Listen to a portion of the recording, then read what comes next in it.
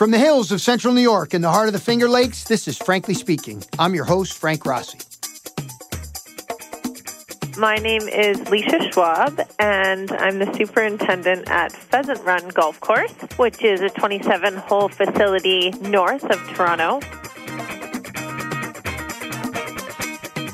I've gotten to know Leasha Schwab a bit from afar over the last few years. We shared the inaugural Mindful Superintendent Retreat on Prince Edward Island a few years ago. But before that, I noticed her speaking about progressive ideas regarding being a female golf course superintendent and suggestions for us all to be better. Before we get to my conversation with Leasha, and since it's winter weather conditions, it's time for many to be thinking about microdochium patch control and the industry standard Civitas turf defense. Civitas turf defense from Intelligro, combined with phosphites, have become the industry standard for control, especially for those seeking more organic programs less reliant on traditional chemistry. Learn more about Civitas turf defense available from a variety of distributors throughout the U.S. and Canada in pre-mixed and ready-to-mix formulations, or visit civitasturfdefense.com.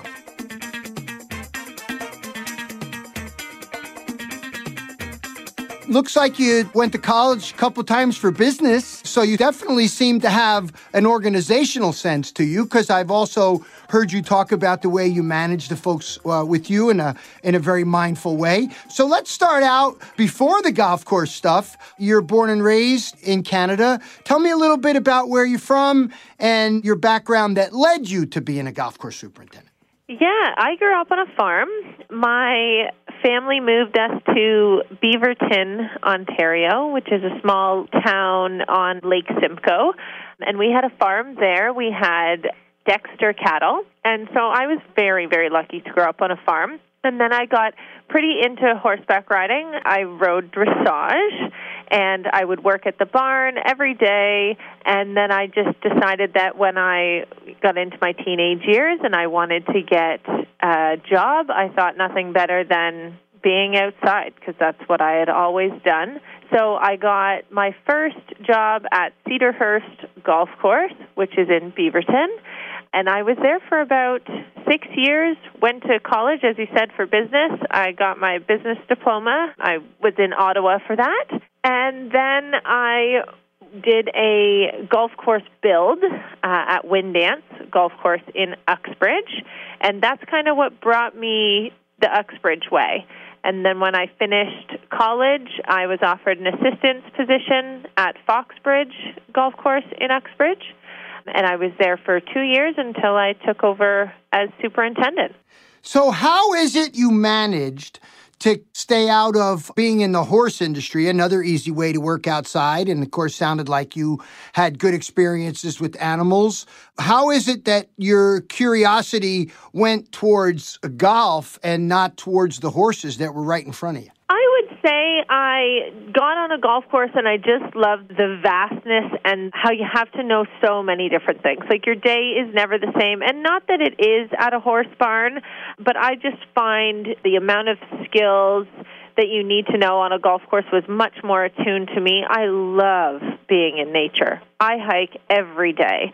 And I found in the horse world, you can end up, in an arena for a lot of your time, showing every weekend. Not that our weekends aren't taken away from us as superintendents. Yeah, I'm waiting for you to get to something that actually is different. It had to be, at some point, the arena wasn't a place that you wanted to be. Yeah, I just loved being outdoors more, under the sun, outdoors, working with my hands. Not to say that doesn't come from the farming industry, but I just found a much deeper connection to golf. I ride a little bit now, but nothing like what I would have to if I wanted it to be. Well, one of the things I'm doing in this episode is trying to talk about the importance of mentoring, the importance of thinking about leading in some ways. And I'm wondering, when you were coming through this business, I'm sure you looked around and said, boy, I don't think there's a lot of human beings that look like me. Look like me. Oh, yeah. Right? Yeah. So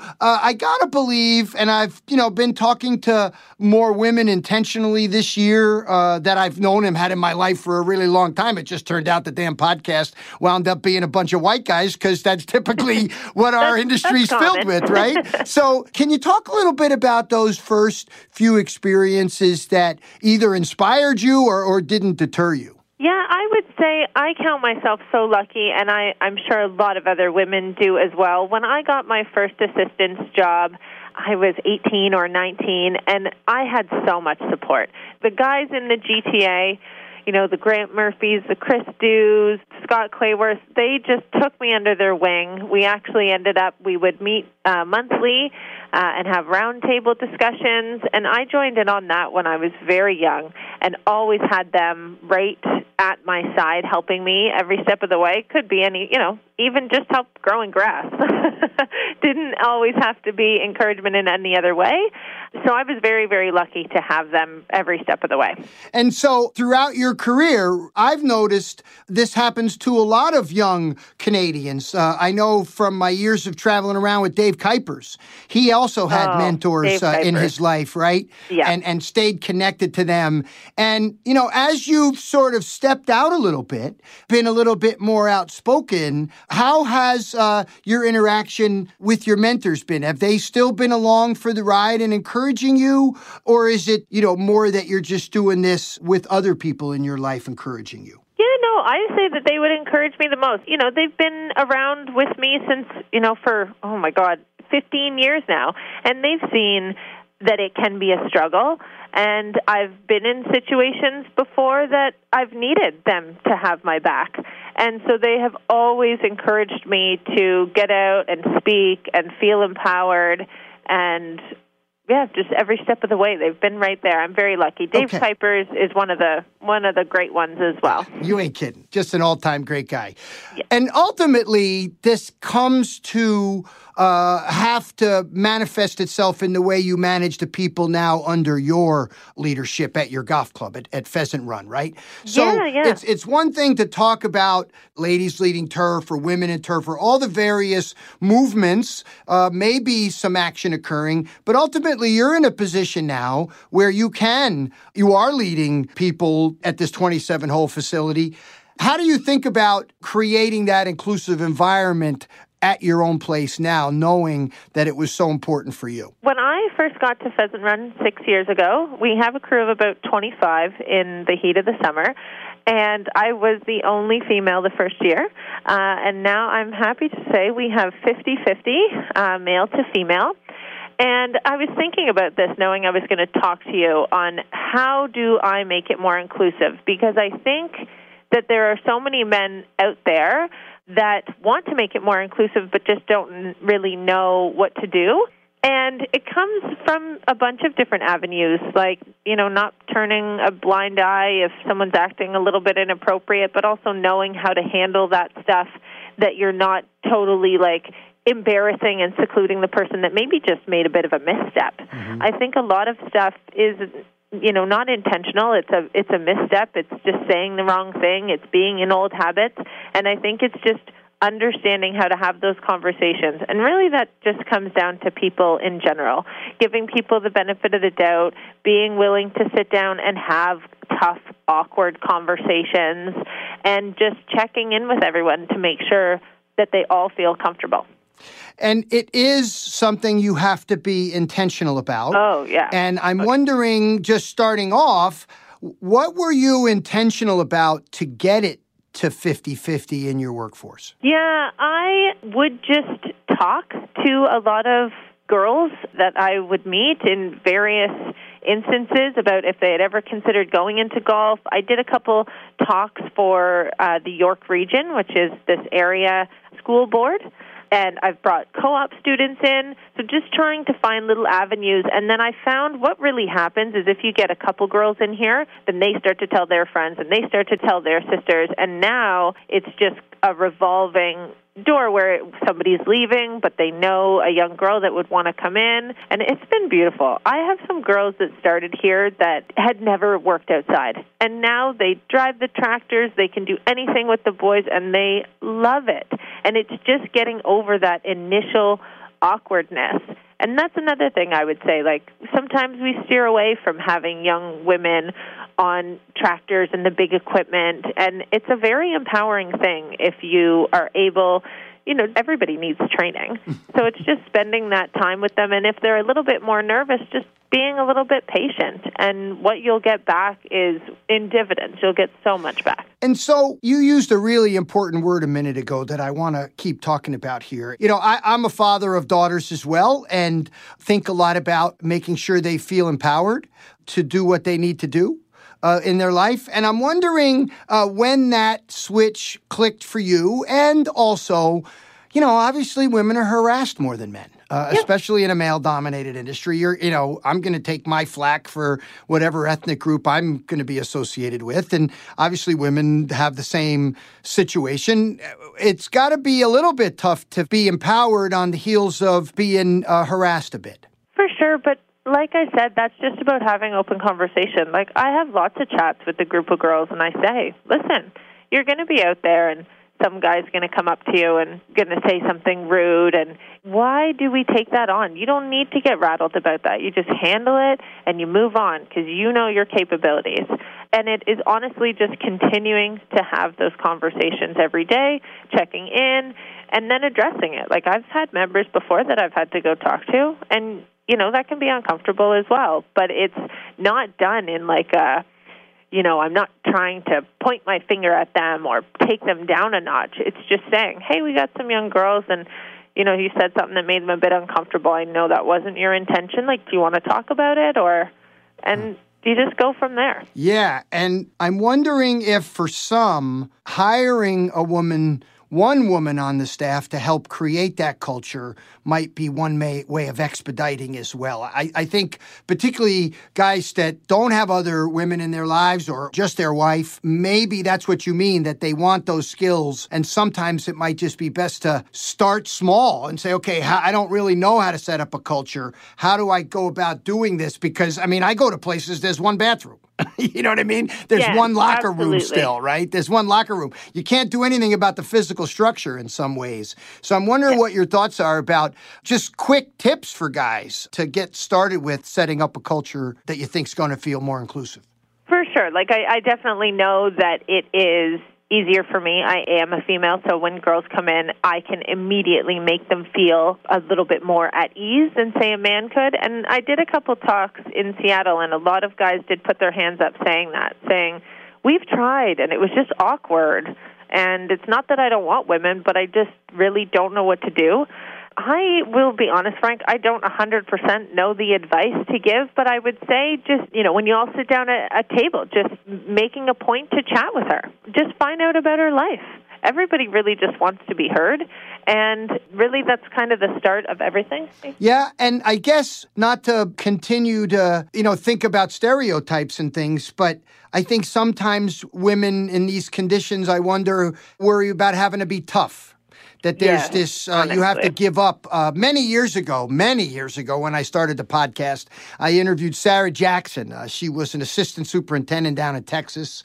And I remember her writing in a newsletter about, hey, she liked wearing nail polish and she liked having a fragrance on. And she noticed even that the guys would miss it when she wouldn't do it. So I'm wondering about, maintaining that part of our being, whether it's male or female or otherwise, in that place where it isn't normally found. I couldn't agree more. And I went through that too. In my early 20s, I thought I had to be so tough and that don't show any emotion and that was the only way that it could be. But you lose so much. First off, you're not being your authentic self. So right off the bat, you're going to feel uncomfortable and feel guarded because you're thinking about what you're saying before you're saying it. And it's important, I talk about this with my staff too. We all, male, female, whatever, we all have different strengths. And so there's no point in trying to alter your strengths. You have to be authentic, think about what your strengths are, and go from there. Sometimes we get offended by people talking to us like we're women in a male-dominated industry, but we are women. You mean like podcasts like this? Yeah, like we are women. So we got a lot of beautiful things that we can bring to the golf industry. I think the golf industry needs more of that authentic woman spirit. And I think that it's been beautiful for me to watch, after I started Ladies Leading Turf, so many women feel like they have a voice and taking that and, taking the torch, as they say, and running with it. So thinking about at the end of the year, like to reflect on the year, and that's why I wanted to do this episode about leadership. I know that you are intentional about it. What's the best thing about leading, and what's the hardest thing about leading? The best thing about leading is showing people how great work can be. I notice, you'll get a high school student in and you notice just the aversion to working. They want to figure out any way to look at their phone or take a break, and it's teaching them that the second you put your head down and you get into your work, it is so fulfilling, and the day flies by. You don't have to be trying to not work. That's one of the best things. I would say one of the hardest things is dealing with personality differences between people. Really what you can fall back on is if you talk to your staff about the morals and ethics that you want to be living by at your golf course, and then you always have something to come back to, like, hey, you did this. Remember when we chatted that, this is the way that we all want to interact together? Do you really think that aligns? And, we don't have to come as hard on people. People make mistakes. Yeah. I make mistakes all the time.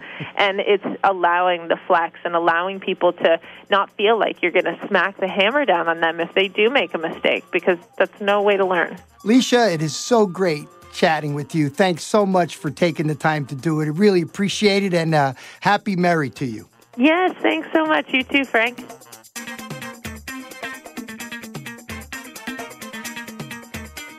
Grateful to have the time to spend with Leasha, and just as grateful to our friends at the Plant Food Company that have been meeting high-performance turf nutrition needs for more than 50 years. They shared some great words recently on Twitter about our retiring colleague, Professor Bruce Clark, retiring from Rutgers University in New Jersey, that also happens to be the home of the Plant Food Company and the site of many university trials with plant food products. You've heard me chat about their products, and they're great people. And of course, we appreciate here at Frankly Speaking you considering plant food products when reviewing your plant nutrition needs. Simple, affordable, and effective products. Learn more at plantfoodcompany.com.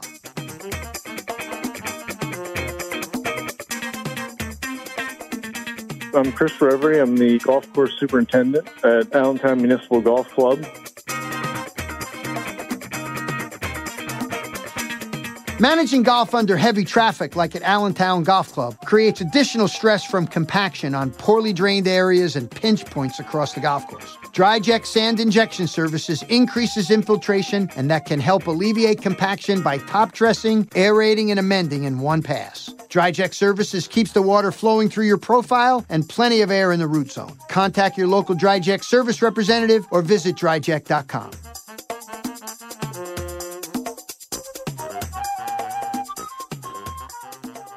Let's go back over your background a little bit. Where you're from and how you started working in this business and made it to Marion under Matt Schaefer. Let's take that first little bit, Chris. Go ahead. So I started out on my grandfather's golf course.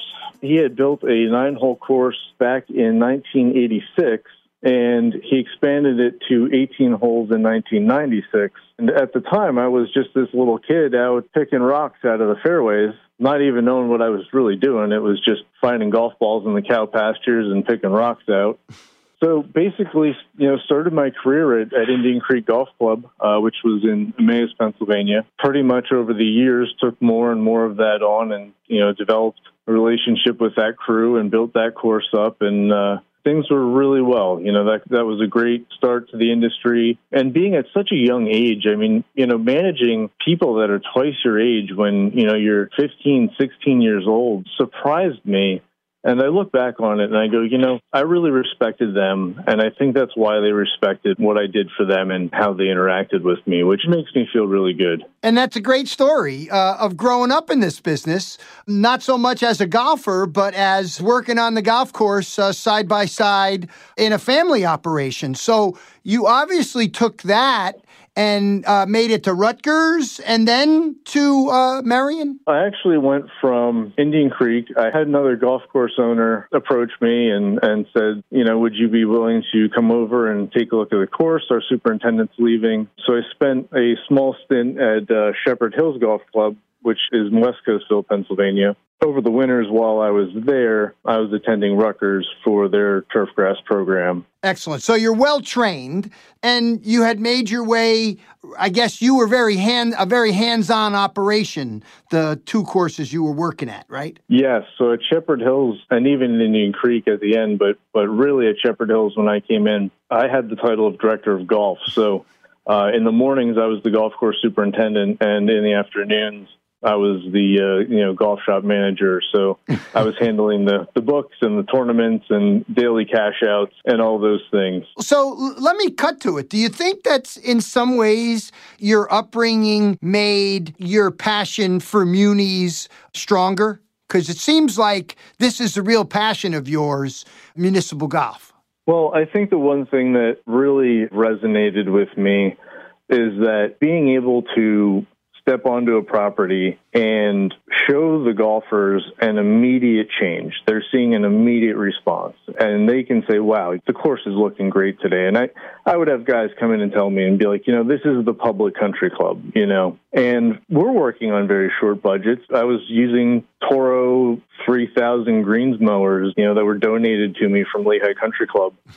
So, everything was, running the old Nationals with the, the chain belts and everything, and you had to keep parts with you. And yeah, I put a few of those in sand traps over the years, for sure. Yep. So what you're describing is this idea that people have certain expectations when they come to something that they call a muni, right? And I, like you, take offense to that. Myself and Carl Scamenti work with the state park golf courses and other municipal golf courses because it feels like it's golf for everybody else, right? That can't join a club or really can't afford high-end daily fee play. And I feel like in some ways what you just described is a bit of defying expectations. Yes, and I will tell you that the more you give them, the more they expect. So, that keeps growing every year, and I keep trying to keep pace with it. But yes, it's actually having more interaction, with the golfers, seeing the high school kids come up, bringing the high school kids in to work for me. I have 3 kids that worked for me in the industry. One's now a PGA professional. The other's a golf course superintendent down in Florida. And the other is an assistant superintendent at Congressional. And they all started out working for me. So I really felt good about that. And they thank me all the time and call me and say the things that we did and I learned, it's different having money, but I know how to get the job done. Right. That's and great. I think the thing that's important here, from my perspective, is it sounds like you're having this great impact leading these young people, but at the same time, you look at your profile or the article done on you for the Superintendent of the Year, your response to the pandemic. But I think the real testament to your work, Chris, is that rounds are through the roof. And the city's making money and investing it back into the property. And it seems to be very much related to your dedication and commitment to the work at Allentown. It certainly is a real manifestation of this giving back to this part of the golf community that you seem to take really seriously. Yeah, I think, for everyone in golf, everybody's seen an uptick, across the board. And I know I have. I mean, it's December 21st. It's 22 degrees outside right now, and I have 30 people out playing golf.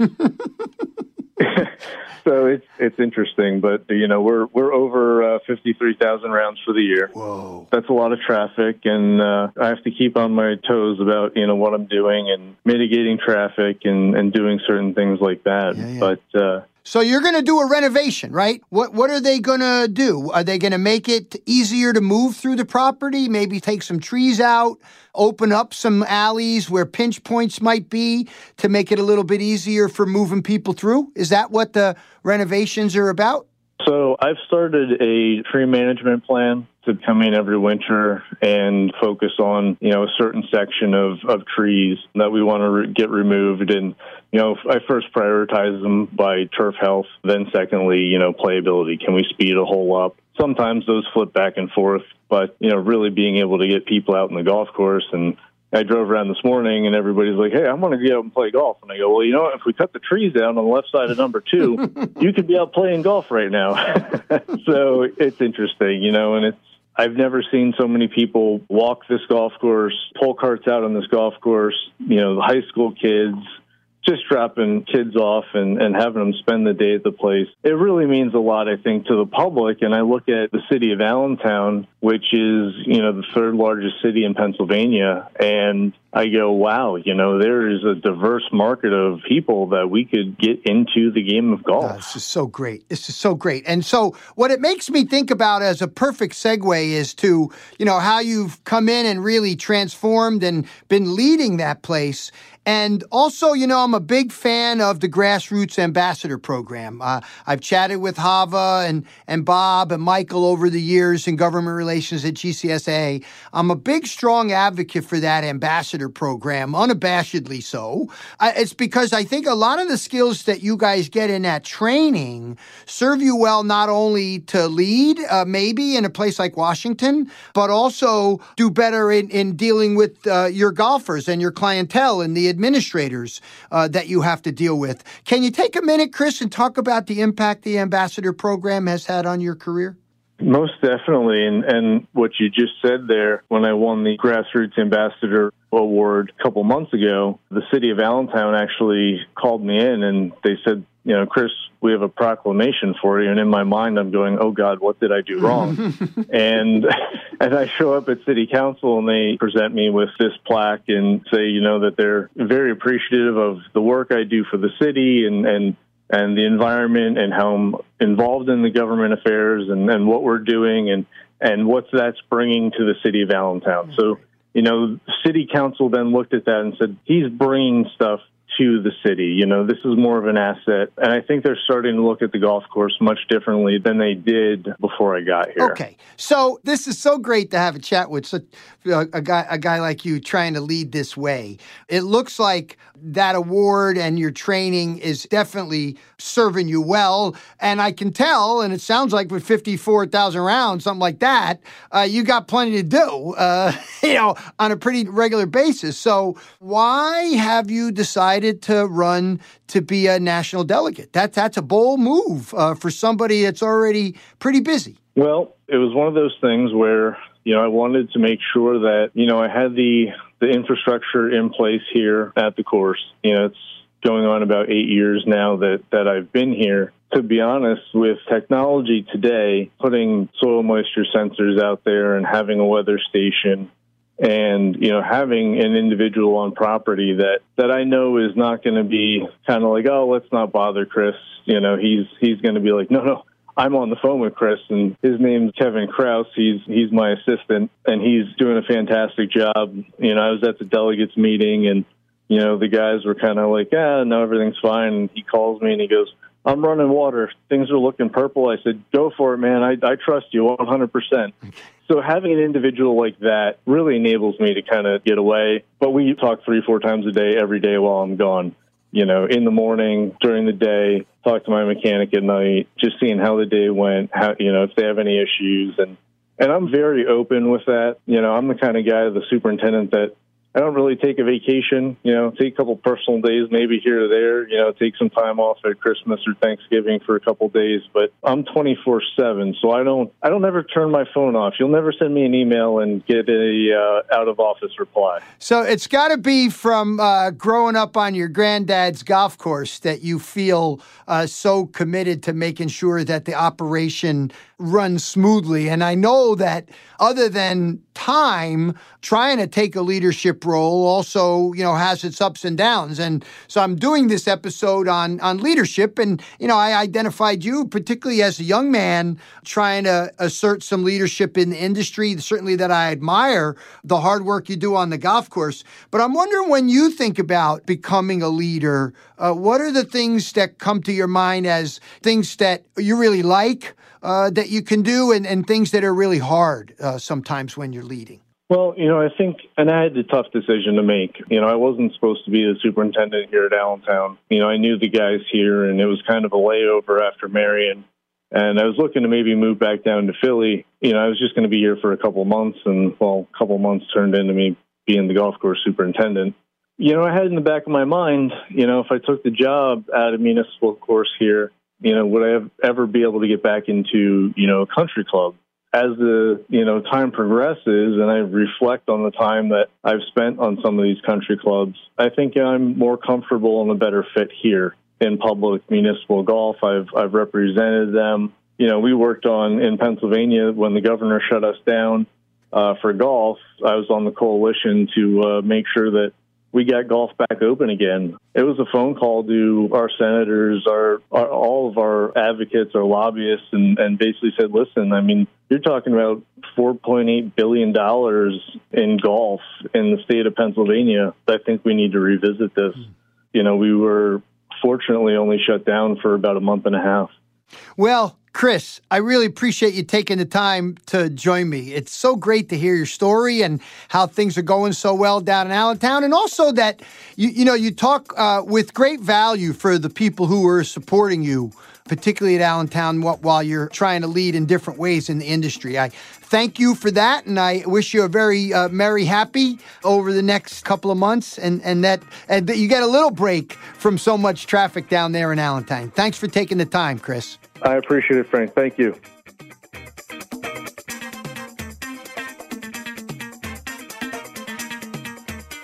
Big thanks to my guests today, Leasha Schwab and Chris Reverie.